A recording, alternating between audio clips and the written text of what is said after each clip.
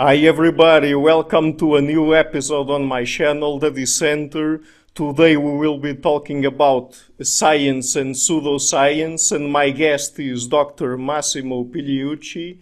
He is a professor of philosophy at CUNY City College, formerly co-host of the Rationally Speaking podcast, and also formerly the editor-in-chief for the online magazine Scientia Salon. He is also the author of several books, including Phenotypic Plasticity, Philosophy of Pseudoscience, and the most recent one, How to be a Stoic. Dr. Pigliucci, thank you so much for accepting the invitation. Oh, it's a pleasure to be here. Okay, great. Okay, so I invited you because I wanted to talk about the philosophy of pseudoscience with someone, and you, of course, wrote this book with this exact same title. And so the first question I would like to ask you is, what is the demarcation problem in the philosophy of science? So demarcation problem is a phrase that was coined by Karl Popper, one of the most influential philosophers of science of the 20th century. And he thought that this was the issue of how to distinguish science from non-science and from pseudoscience. Of course, those are two different issues, actually. They're both demarcation issues. One is a distinction between science and whatever else, like, literature or philosophy or, you name it. And then another one is, of course, the distinction between science and pseudoscience. So things, the difference between physics, let's say, and astrology or something like that. They're both interesting problems for a variety of reasons. From a general philosophical perspective, so in terms of sort of general epistemology, we want to have a better idea of what science is, because, it's a major part of what we do. It's very influential in modern society. It has been influential, of course, for at least the last 300 years or so. So it's an interesting question to ask, well, what exactly is this thing that we call science? It also has practical applications because, of course, a distinction between science and pseudoscience, for instance, would help us, essentially separating the good stuff from the bad stuff, right? So that we don't have to waste time and energy and resources, pursuing things that are actually pseudoscientific. Turns out, however, that to draw that line of demarcation, it's actually much more difficult than Popper actually thought at the beginning of the 20th century. Mm-hmm. Yes, and it's interesting because the proposal coming from Karl Popper was that science would be something that is falsifiable, right? But why is it this criterion for something to be falsifiable not enough for something to be considered scientific? Well, it's a good question, and it's an interesting one because even still today, a lot of scientists who obviously don't usually have training in philosophy, they still think that falsifiability is a good criterion. In fact, there are discussions going on in the fundamental physics community where people are accusing each other of failing the falsifiability criterion when it comes to theories such as string theory and the multiverse and things like that. So it's kind of interesting. It's kind of almost, I would say, amusing for me as a philosopher that a lot of scientists are actually still going by an approach that in philosophy has been superseded by for several decades now. But let's try to understand exactly what the problem is. So first of all, what is falsifiability? According to Popper, a notion is falsifiable if there is a way, at least in principle, to show that it is false if it is false. Right? So if I were to say, for instance, right now I'm in Toronto instead of New York, that notion is falsifiable because you could actually look up the IP address of my computer and say, wait, what are you talking about? It looks like you are actually in New York. Or you can send somebody to my apartment and check and say, hey, what do you mean? You're actually in your city, not in Toronto. So my claim that I am in Toronto rather than in your city is in fact a falsifiable claim, and it turns out to be false. Now, if I claim, on the other hand, one of the things we need to understand is that falsifiability doesn't mean falsification, meaning that I can actually make the opposite claim, and I can say, look, I'm talking to you from New York City. That's also a falsifiable statement because it can be checked empirically. But it happens to be true. It's not false. So So Popper's idea was like, look, science is based on falsifiable claims, and pseudoscience fails because its claims are not falsifiable. But it turns out that neither one of those two things is true. Right? So there are plenty of examples from the history of science of notions that were put forth initially by scientists and accepted provisionally, even though they were not immediately falsifiable.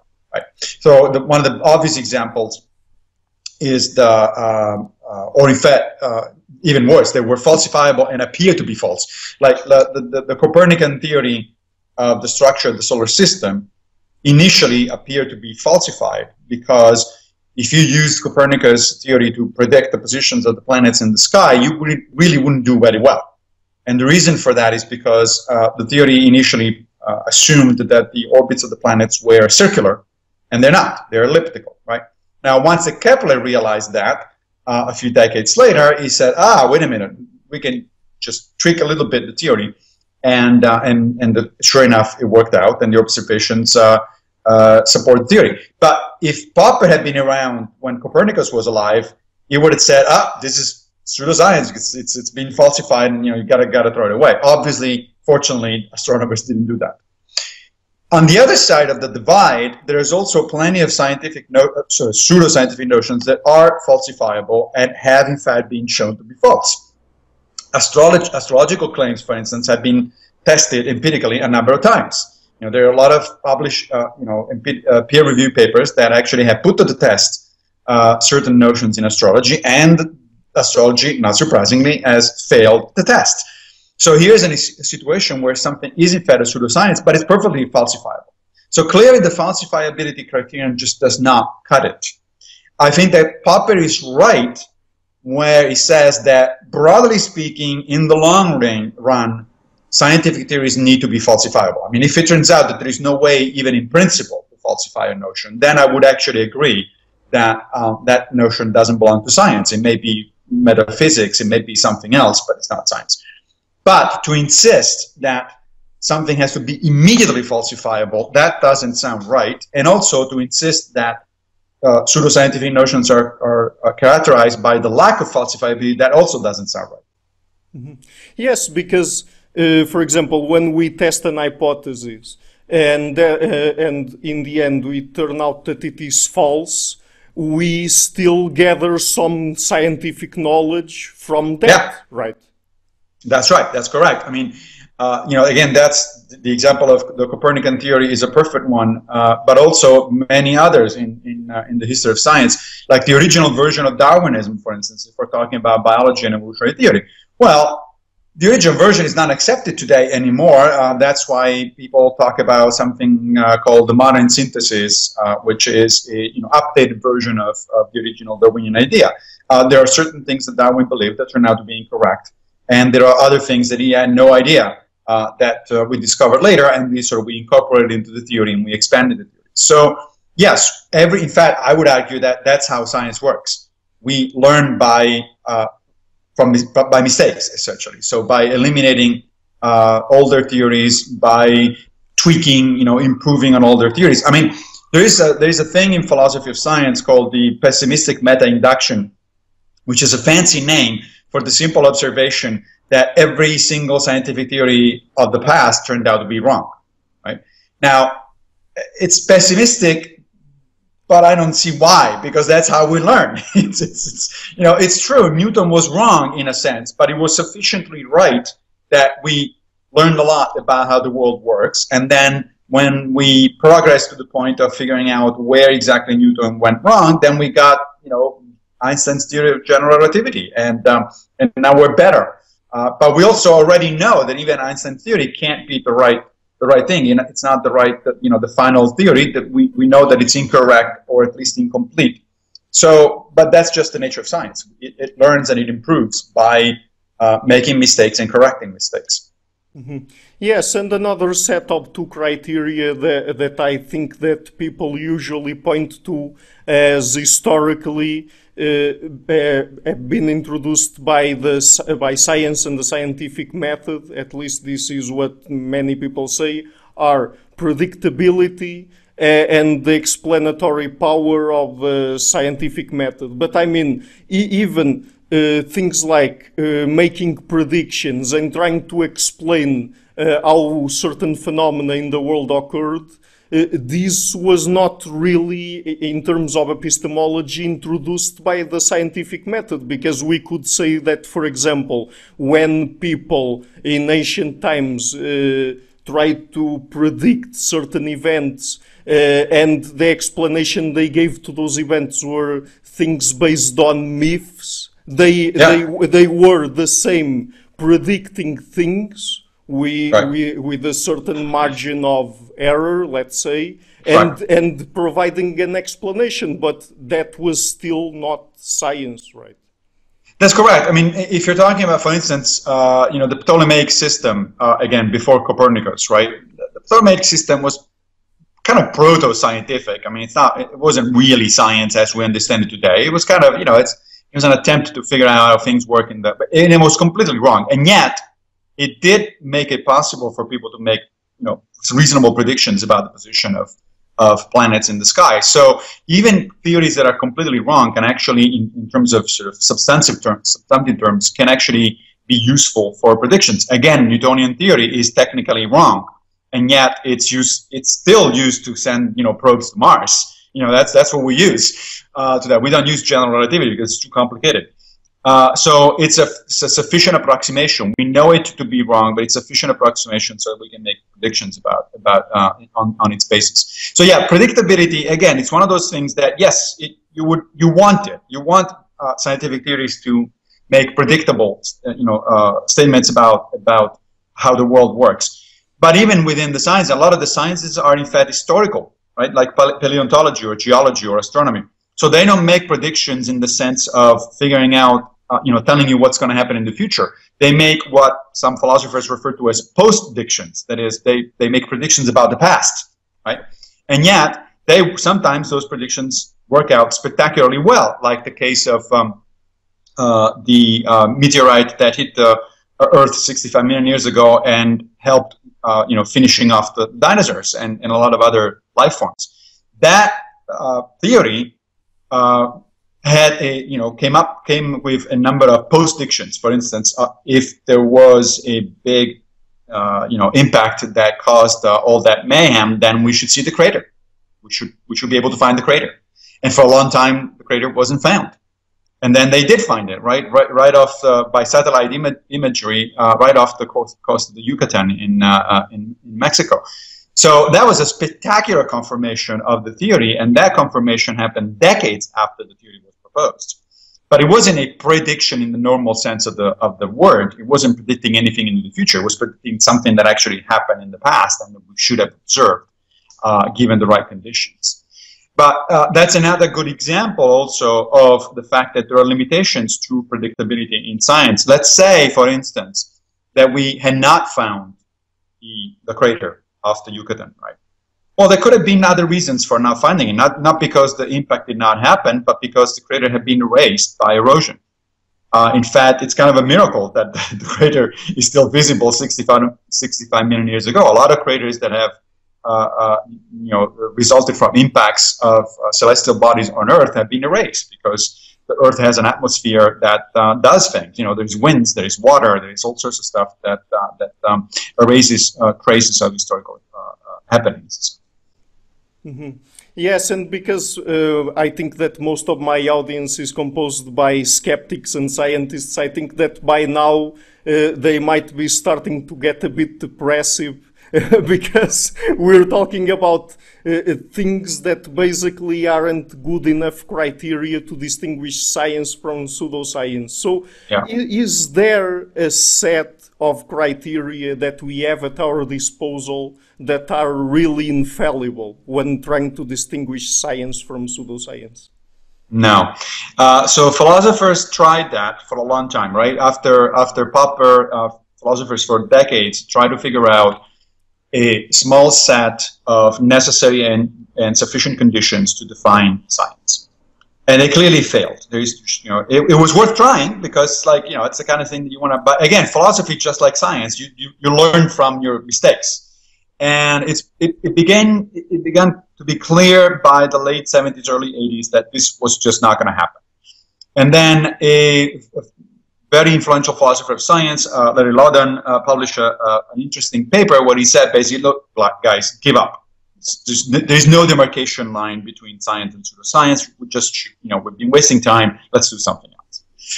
That paper convinced a lot of philosophers and a good number of scientists, I suppose, that there was no point in keep looking for demarcation criteria.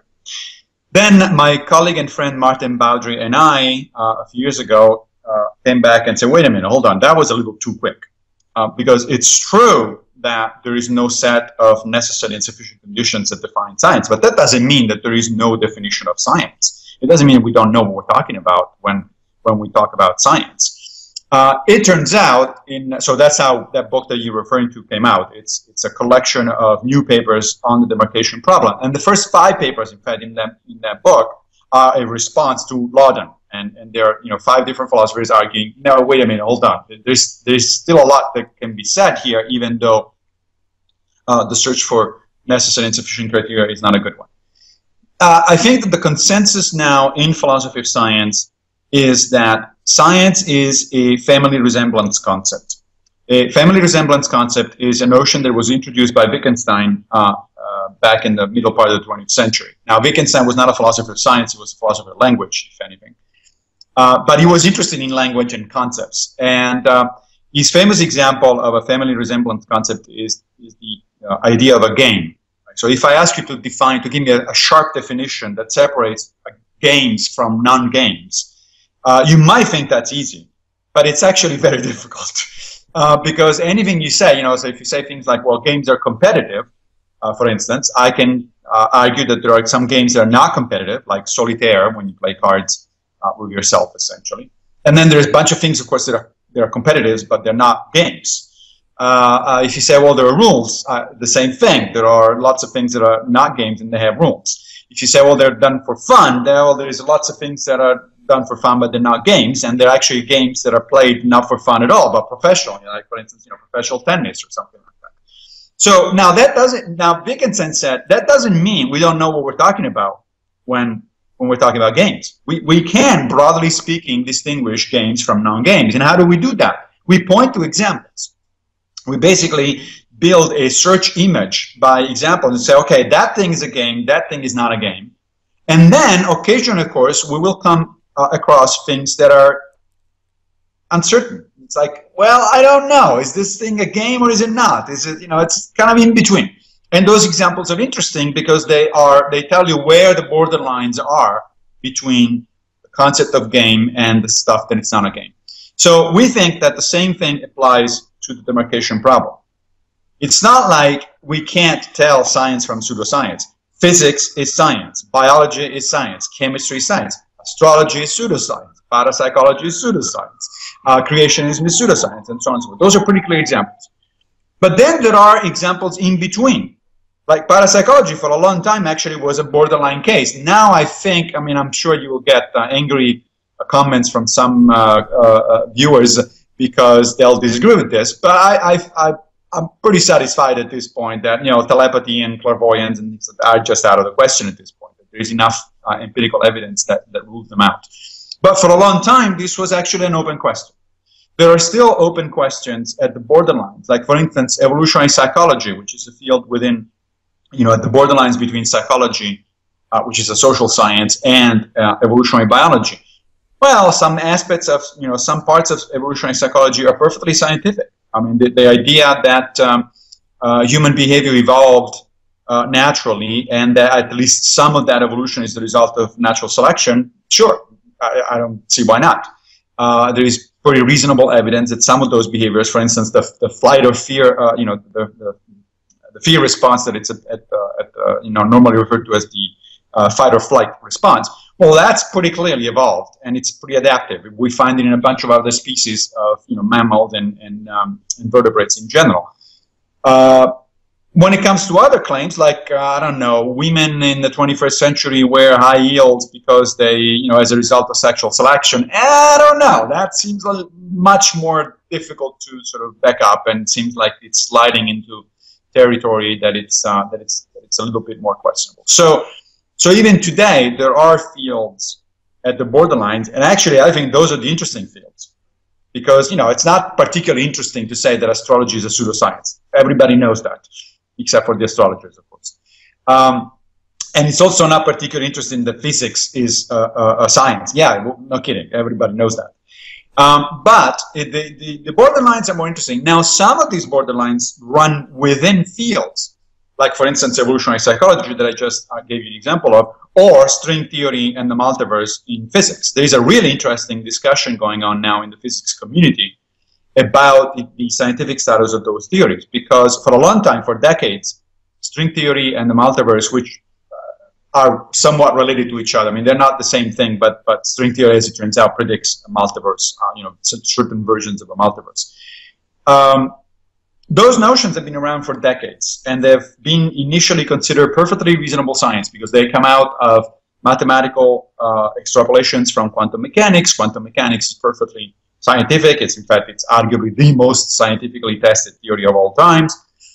So for a long time, the scientific community, the physics community did not have a problem with that. But now we're talking, several decades, almost half a century after these notions were put out, and it turns out they're not going anywhere. They're not testable. Some people are beginning to argue that they are in principle not testable, and not just as a matter of empirical limitations that may be overcome one of these days. So there is a really vibrant discussion within the physics community about, are these things, should these things be discarded at this point, because they're kind of sliding into the, if not pseudo-scientific, certainly not in the non-scientific. There are some people that I'm sympathetic to that think that string theory and multiverse look a lot more like metaphysics, and so they belong more to philosophy than to physics itself. And these discussions are interesting not just because in terms of sort of from an intellectual perspective, for physicists and for philosophers, but also practically, because frankly, there's millions of dollars of funding that go into grant proposals and graduate students and faculty positions and things like that, and so we're talking about money. These things actually matter in practice. Mm-hmm. Yeah, exactly, and it's interesting that you refer to those sorts of borderline fields of science, because I had a question for you that was a bit below the next one, but I will ask it right away. That is, another of the main reasons why it is so difficult for us to define science and the scientific method is because all the things that we classify as science, they are not really a unified type of activity. So, for example, what we do in physics and chemistry is very far apart from what is done at the level of the social sciences, for example, right? Yeah, that's correct. And in fact, that's a notion that it's really difficult to get across to scientists, especially to physicists. Because physicists, fundamental physicists tend to think that, every other branch of science is pretty much a subset of physics. That's why they refer to their theories as the ultimate theory of everything, things like that. But in practice, it turns out that fundamental physics has very little to say. In fact, it has nothing to say to most of the other sciences. You rarely use fundamental physics when you do biological research or genetics or ecology or geology, and let alone the social sciences. It has absolutely nothing to say to the social sciences. Now, let me be clear on what I'm saying here. I'm not suggesting that any of these other sciences somehow contradict or are incompatible with fundamental physics. I'm completely on board with the idea that the only things in the universe that exist at the bottom are whatever it is that fundamental physicists tell us exists. So if it turns out to be quarks, it's going to be quarks. If it's superstring, it's going to be superstring. If it's one of the most crazy theories that I've heard over the last few years is that in fact there is nothing at the bottom, it's just fields. It's like, fine, whatever it is, whatever fundamental physics tells us, it's okay with me. But the fact of the matter is, quarks don't do anything for a psychologist. They don't do anything for a biologist. They don't do anything for a geologist. So most of science is in fact disunified. There's a really nice book that came out a number of years by a philosopher, a colleague of mine, John Dupre, that is called Disunity of Science. And disunity of science is a fundamental notion in philosophy of science. Not everybody agrees on it, But I tend to agree with what you were saying a minute ago. That is, science is actually itself, it follows from what we were saying earlier. If you think of science as a family resemblance concept, then families are, diffused. They're all over the place. And there's nothing necessarily that all of those members of the family have in common. Right? So even when people talk about the scientific method, there's no such thing as the scientific method. If you're a biologist, you use very different tools than if you're a chemist or if you're a psychologist or if you're an economist. So science uses whatever works. Science is a very pragmatic activity. Now, of course, there are certain things that all of the sciences have in common. They typically search, if they don't have it yet, but they at least search ideally for a theoretical structure. You want an overarching theory that organizes your thoughts. And, of course, the pronouncements of science, the conclusions of science are always based on empirical information, right? Either systematic observations or experiments or a combination of those. That's the kind of stuff that pretty much all of the sciences have in common. But other than that, they all work very differently. You cannot do paleontology in the way in which you do chemistry. It's just completely different kind of things. You learn very different kinds of skills. You think in a different way, right? A chemist tend to be trained in more essentially these days in physics. It thinks like a physicist. It's all about laws they have no exceptions. It's all about doing things under control conditions and so on and so forth. A paleontologist, on the other hand, thinks a lot more like a Sherlock Holmes kind of thing. It's an investigator. It's about individual events that happen in history, and they're not necessarily repeatable. The dinosaurs went once. It's not that event has been repeated. It happened 65 million years ago, and that's it. And yet we can still do science, but we're doing science about it not in the way in which a chemist would. Mm-hmm. Yes, and in terms of criteria, just to talk about another criterion that people usually point toward nowadays as being a distinct feature of science or of the scientific method, that is replicability. So it seems obvious, at least to me, that if something in science doesn't get replicated, then in principle, it's false, right? But we can't know how many times a particular thing has to be replicated in order for us to know that it corresponds to something that is really real, let's say. Right. Yeah, no, that's true. So replicability, it's a big issue. And again, it's very different in different sciences, right? In physics, replicability, it's pretty simple, pretty straightforward. If you want to do, I'm not trying to belittle the physicists here. What they do is wonderful work. But at the same time, they're working on literally the simplest things in the universe, right? Quarks, electrons, fundamental particles. So if you are after things like, I want to figure out the property of the electron, well, once you figure out a good experimental approach to that experiment can be easily replicated all over the world and yields pretty much the same results. And so you're good. You're fine. Now, let's talk, on the other hand, about a psychologist who is interested in certain aspects of human behavior. Well, that's going to be a lot more difficult because human beings are different. They're not like electrons. We're not created equal, right? So it depends on how the experiment is done, what the sample size is. If it's done on undergraduate, most experiments in psychology, for convenience sake, are done on undergraduate students in psychology because they're cheap. But that means you're limited to a very particular population.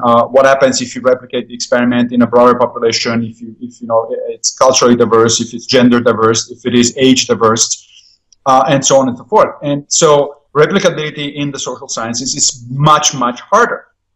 That's one part of the problem with replicability. The other part of the problem, frankly, is that there's not much of an incentive to do it. The person who wins the Nobel Prize is the first one that got the experiment right, not the one that repeats it. Repeating someone else's findings, it's important, but frankly, it doesn't get you the girl, so to speak.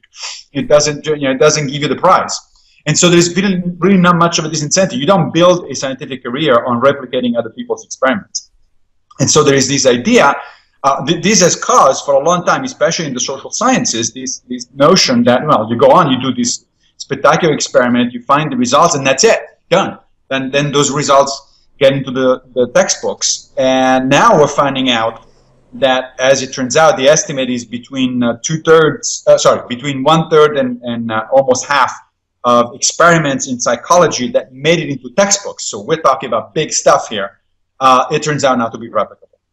Now, again, I would caution, however, the critics, because it's easy to say, well, let's dismiss the psychology. Then it's all a bunch of unreplicable stuff. Well, hold on a second, because now we do have. I mean, first of all, who figured out that there was a problem? Other psychologists, right? Other scientists came back and said, wait a minute, I tried to replicate this thing, it didn't turn out. So it is, again, we're still seeing the self-correcting mechanism of science at work.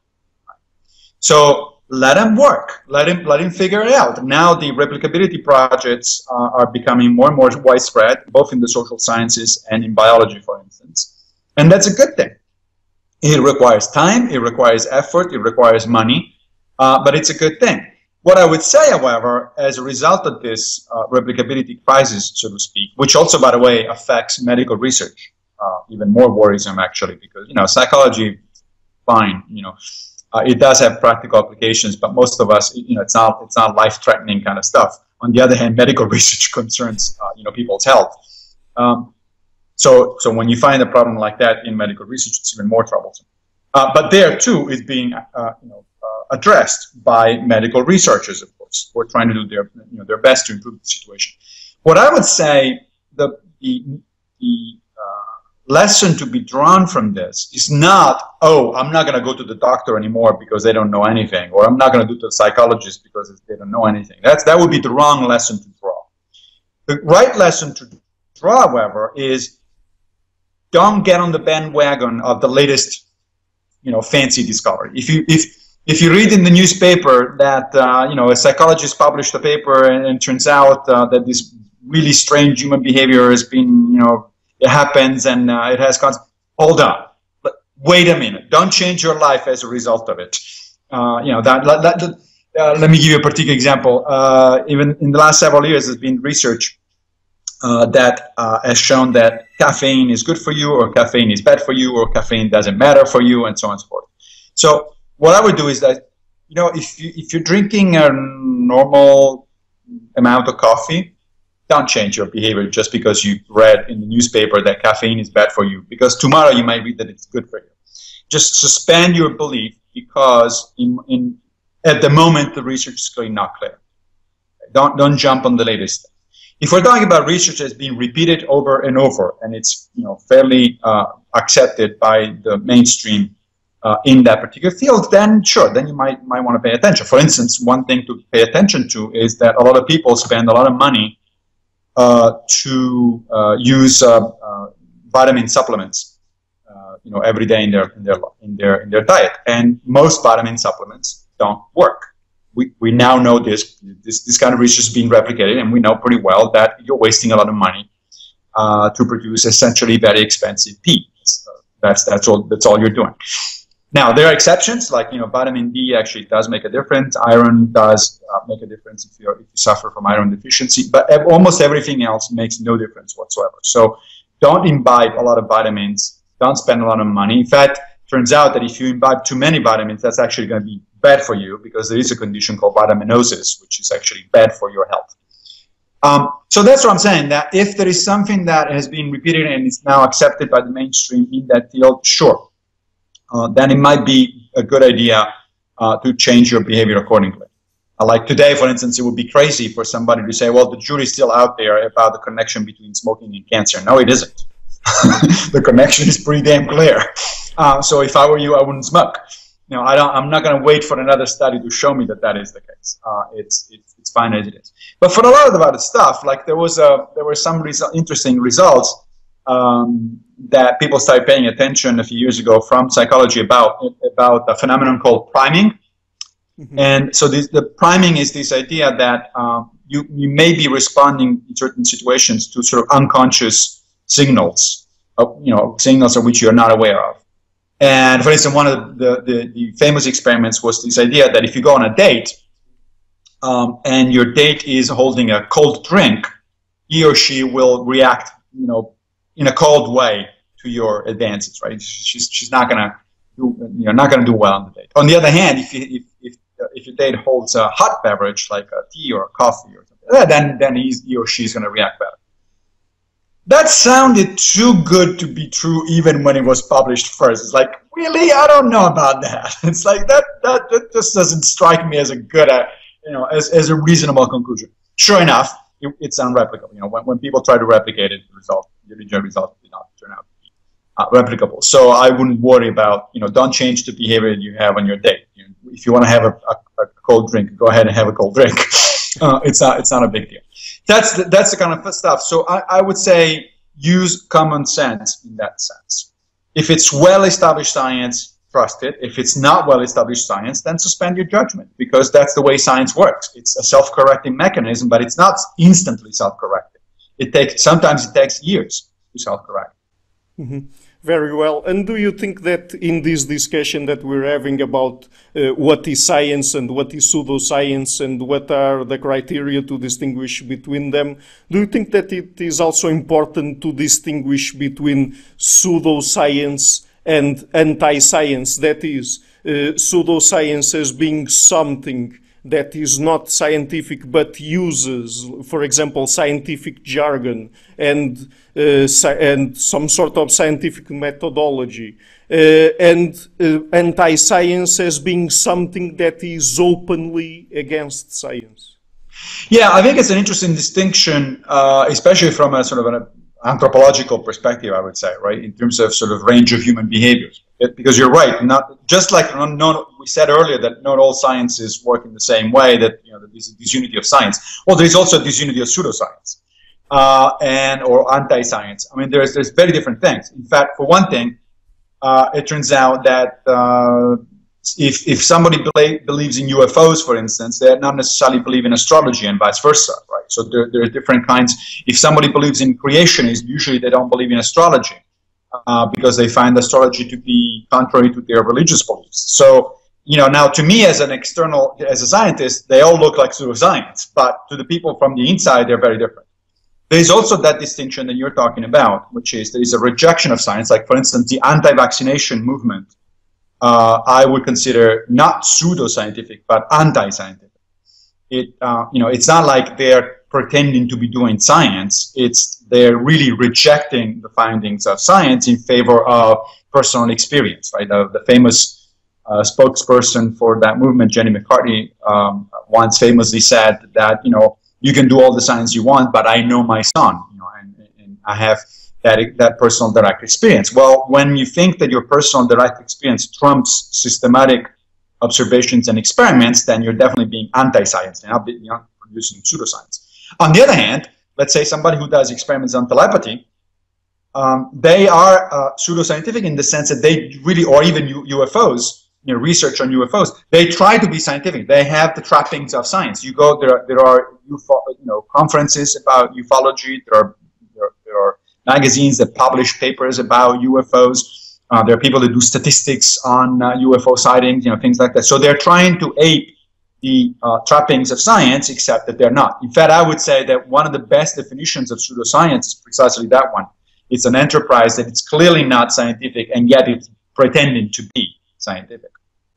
Mm-hmm, exactly. And in terms of the example of people who espouse intelligent design, that is, people that I think most of them or all of them are religious, and they say that all that exists basically was created by some sort of divine entity, right? So would you classify that specifically as pseudoscience or anti-science? Because it's not clear to me. Yeah, that's an interesting question, because that may actually very well be a borderline case depending on the specifics. But if we're talking about people like Bill Dembski or Michael Behe, some major proponents of intelligent design creationism, they are trying to do scientific. I mean, Michael Behe is a microbiologist, and he wrote a couple of books arguing that it is the science that shows that evolution is wrong, right?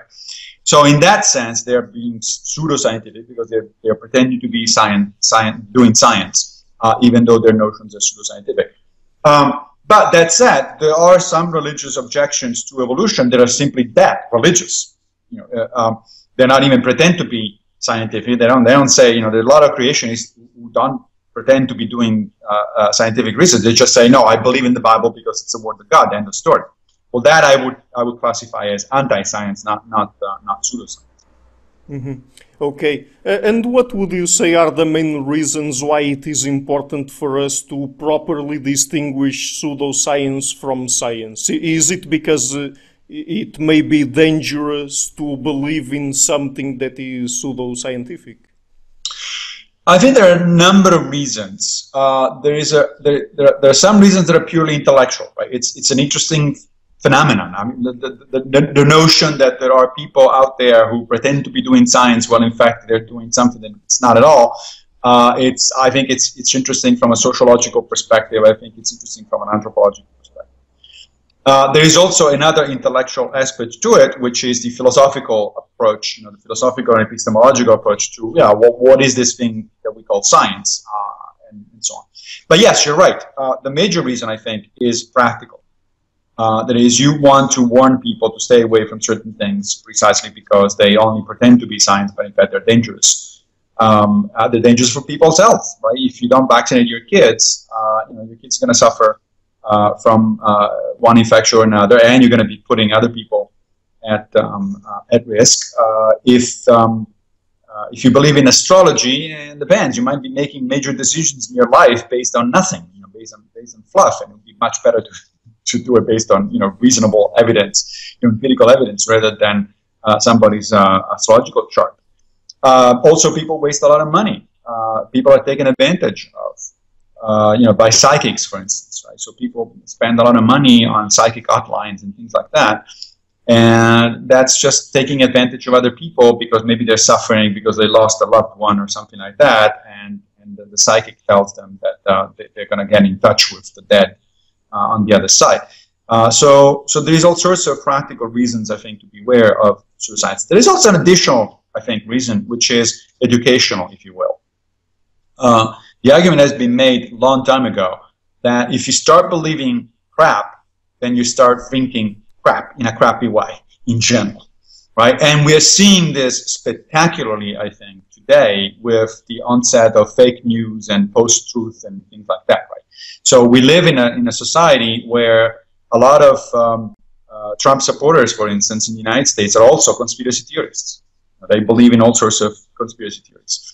And so you can see there an obvious example of how something that one might say is not particularly dangerous. I mean, what does it matter if somebody thinks that JFK was killed by the government or something like that? It's like, who cares? Or if they think that NASA didn't actually land on the moon, or things like that. Well, it turns out once you start believing those things, then you start believing all sorts of other things, and then you end up voting for a narcissist who is about to destroy the American economy and possibly start a nuclear war. So, as you can see, these things do have consequences. Bad thinking has consequences. Once you get in the habit of bad thinking, once you don't challenge that habit, then there is a slippery slope there.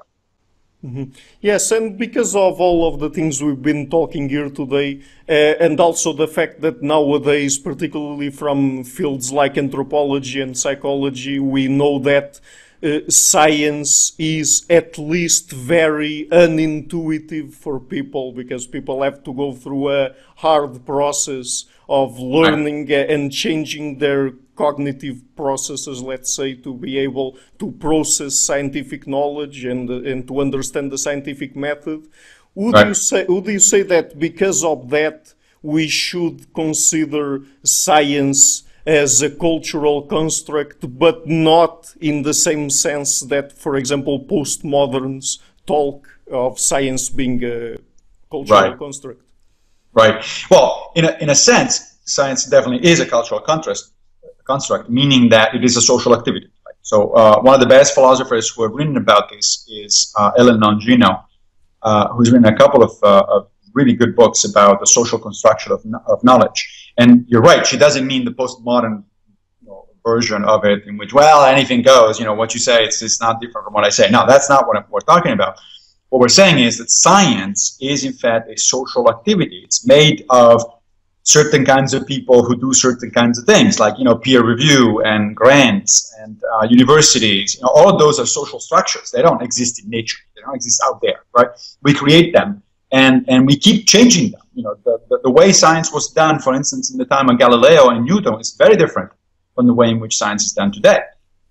So science itself changes over time because social structures change, and we do things differently. So in that sense, science is certainly a social activity. Now, in terms of what you were saying earlier, that is, science is complicated and is unintuitive. That's right.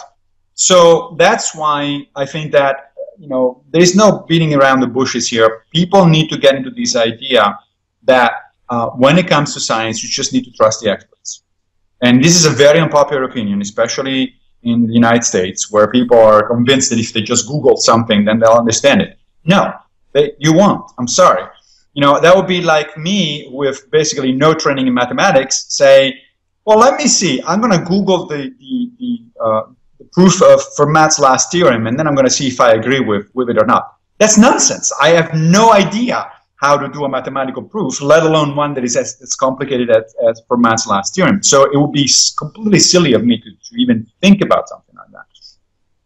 So unfortunately, we need to trust expertise. That's not to say that the experts are infallible. They're not, for sure. We just said that science is self-correcting. Self-correcting implies that people make mistakes, right? So yes, experts make mistakes. It's the way I think about it is it's a question of bet. You are much better off betting on the fact that the expert is likely to be right than your average Joe around the corner. And by the way, this should not be, this sounds like, whenever I present this idea, this notion, it sounds like it's like, wow, this is so elitist and it's so unacceptable, it's undemocratic and all this. But we actually do it in every other aspect of life. Think about it. If you have a car and you're not a mechanic and the car breaks down, where do you go? You don't fix it yourself. You go to the mechanic, right?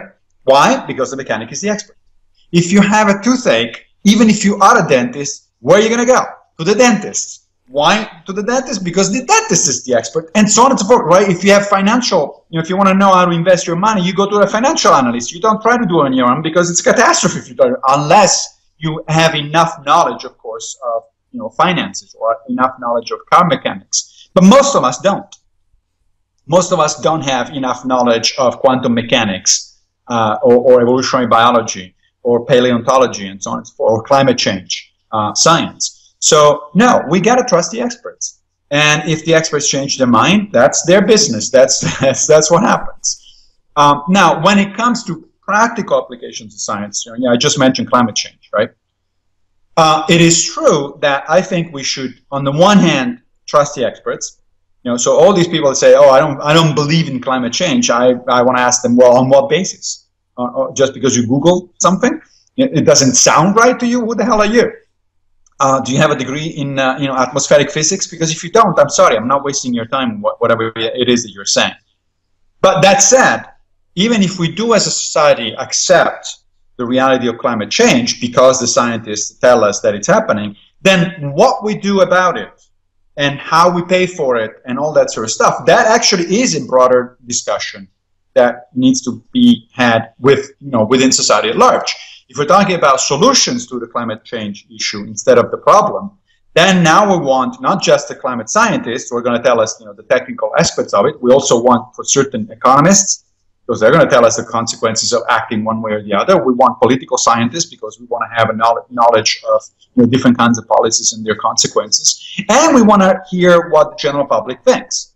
So given that it is a problem and given that these are the solutions, or a sort of number of solutions, where do we want to go as a society? Which way we want to go? So there is a role for the public, especially for the informed public, in policy decisions, but not about science. Science is done by the scientists, just like, Otherwise, the rest of us is what in the United States we call Monday morning quarterbacks, as reference to what Americans call football and, the rest of the world calls American football to distinguish it for real football. Right, but I'm sure you're in Portugal, so you had the same thing, right? When I was growing up in Italy, everybody on Monday morning would discuss what they would have done better in playing soccer on the Sunday before, right? So, they made a mistake. The coach made a mistake doing, whatever. The thing is, you are not the coach. And you probably don't know enough about what's going on. You're not the player. You were not on the field. Those are the experts. Those are the people that know how to play the game. Let them play the game. Sometimes they make mistakes. Teams lose their games, for sure, which means that obviously they didn't play well enough, right? But for us to sort of second guess on the basis of no particular knowledge or expertise, what the people who actually know what they're talking about do, it seems like not only it's silly, but it's actually dangerous, because then we get into all sorts of pseudoscientific or anti-scientific notions.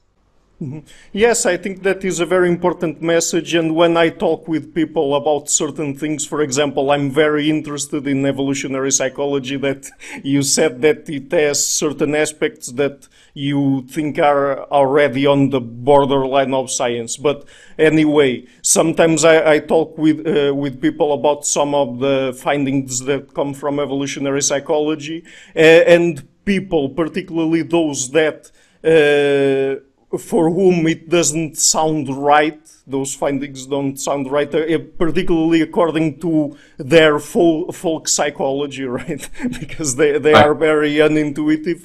They very easily get angry, and then they try to undermine it by saying, oh, but you're saying that those people say that, but that's just an argument from authority. But then I say exactly what you said. Yeah, they might be wrong certain times and perhaps many times, but do you prefer to trust someone that is an expert on that particular field, or to trust your intuitions, right? Yeah, no, that's right. So the next time you hear somebody saying, oh, but that's an argument from authority. Oh, I'm sorry, I think I lost you there. Hold on, we're going to be back in a second. There it is. Yes. Yeah, the next time you hear somebody make that argument, oh, it's an argument from authority, ask them where they go if they have a toothache. Because, it's like, that's an argument from authority. If they say, I'm going to the dentist, it's, well, you're making an argument from authority. You're assuming that the dentist knows what he's doing because he's an expert. Yeah, that's right. That's right. There's no contradiction there in saying that the experts sometimes are wrong, because that's an observation. That is just a fact of life. But there's no contradiction between that and saying that your best bet is still to go to an expert. Not every time you go to the dentist, he's going to fix your teeth. And not every time you go to the mechanic, he's going to fix your car. Some cars are unfixable, and some mechanics are better than others, right? So you're going to change mechanic perhaps, but you're not going to go to a priest to fix your car. You're still going to go to another mechanic. Mm-hmm. Yes, and I mean, it's still a reasonable behavior to believe, let's say, in the experts, at least temporarily, because, because I mean, it's impossible for anyone nowadays to properly know the basics of everything that exists, of every scientific field. Because, I mean, of course, that particular person who am I discussing with, if she's interested in knowing more about how climate scientists develop those particular models of how climate will develop in the future, let's say, they can go, and if they have the time and if they're interested in doing so, and study that in more profundity. But I mean, and no single person can do that about every single field of science, right? Exactly. We have to come up to accept this notion that we actually know a lot less than we think we know. When I say, for instance, I know that electrons are subatomic particles that are outside of an atomic nucleus, I don't actually know that. I trust physicists who tell me that is the case. I don't understand the experiments, the evidence that has actually brought that up. I don't know. I have not studied. I don't have the time. Perhaps I'm not smart enough, but even if I were smart enough, I just don't have the time, right, to do all that sort of stuff. So I can get a ballpark understanding of how these things work, but ultimately, if I have a question about physics, I'm going to go to a physicist. I'm not going to try to Google it and figure it out on my own. Mm-hmm. Yeah, exactly. So, just for us to end on that note, Dr. Pigliucci, would you like perhaps to share with people where they can where they can find and follow your work on the internet? Sure. Thank you for asking. They can find me on Twitter at MPIGLIUCCI, so M for Massimo and then my last name. I also have a Facebook page under my name where people can follow me, and I blog at patreon.com again under my own name. Okay, great. So, Dr. Pigliucci, it was a real pleasure to have you on the channel. I've been a big fan of your work for several years now. So, thank you again for taking the time to come on the show. Thank you for having me. It was fun. Hi everybody, thank you for watching this interview until the end. As you might have noticed, I've started this channel last February and have been putting out regular interviews with academics and intellectuals from a variety of fields. To keep the channel sustainable, I would like to ask you to please visit my Patreon page and to consider making a pledge. Any amount, even $1, would already be a great help. Otherwise, and if you like what I'm doing, please share it, leave a like and hit the subscription button. I would also like to give a huge thank you to my patrons Karen Litzke, Anne Blanchett, Peralga Larsen and Lau Guerrero. Thank you very much for all.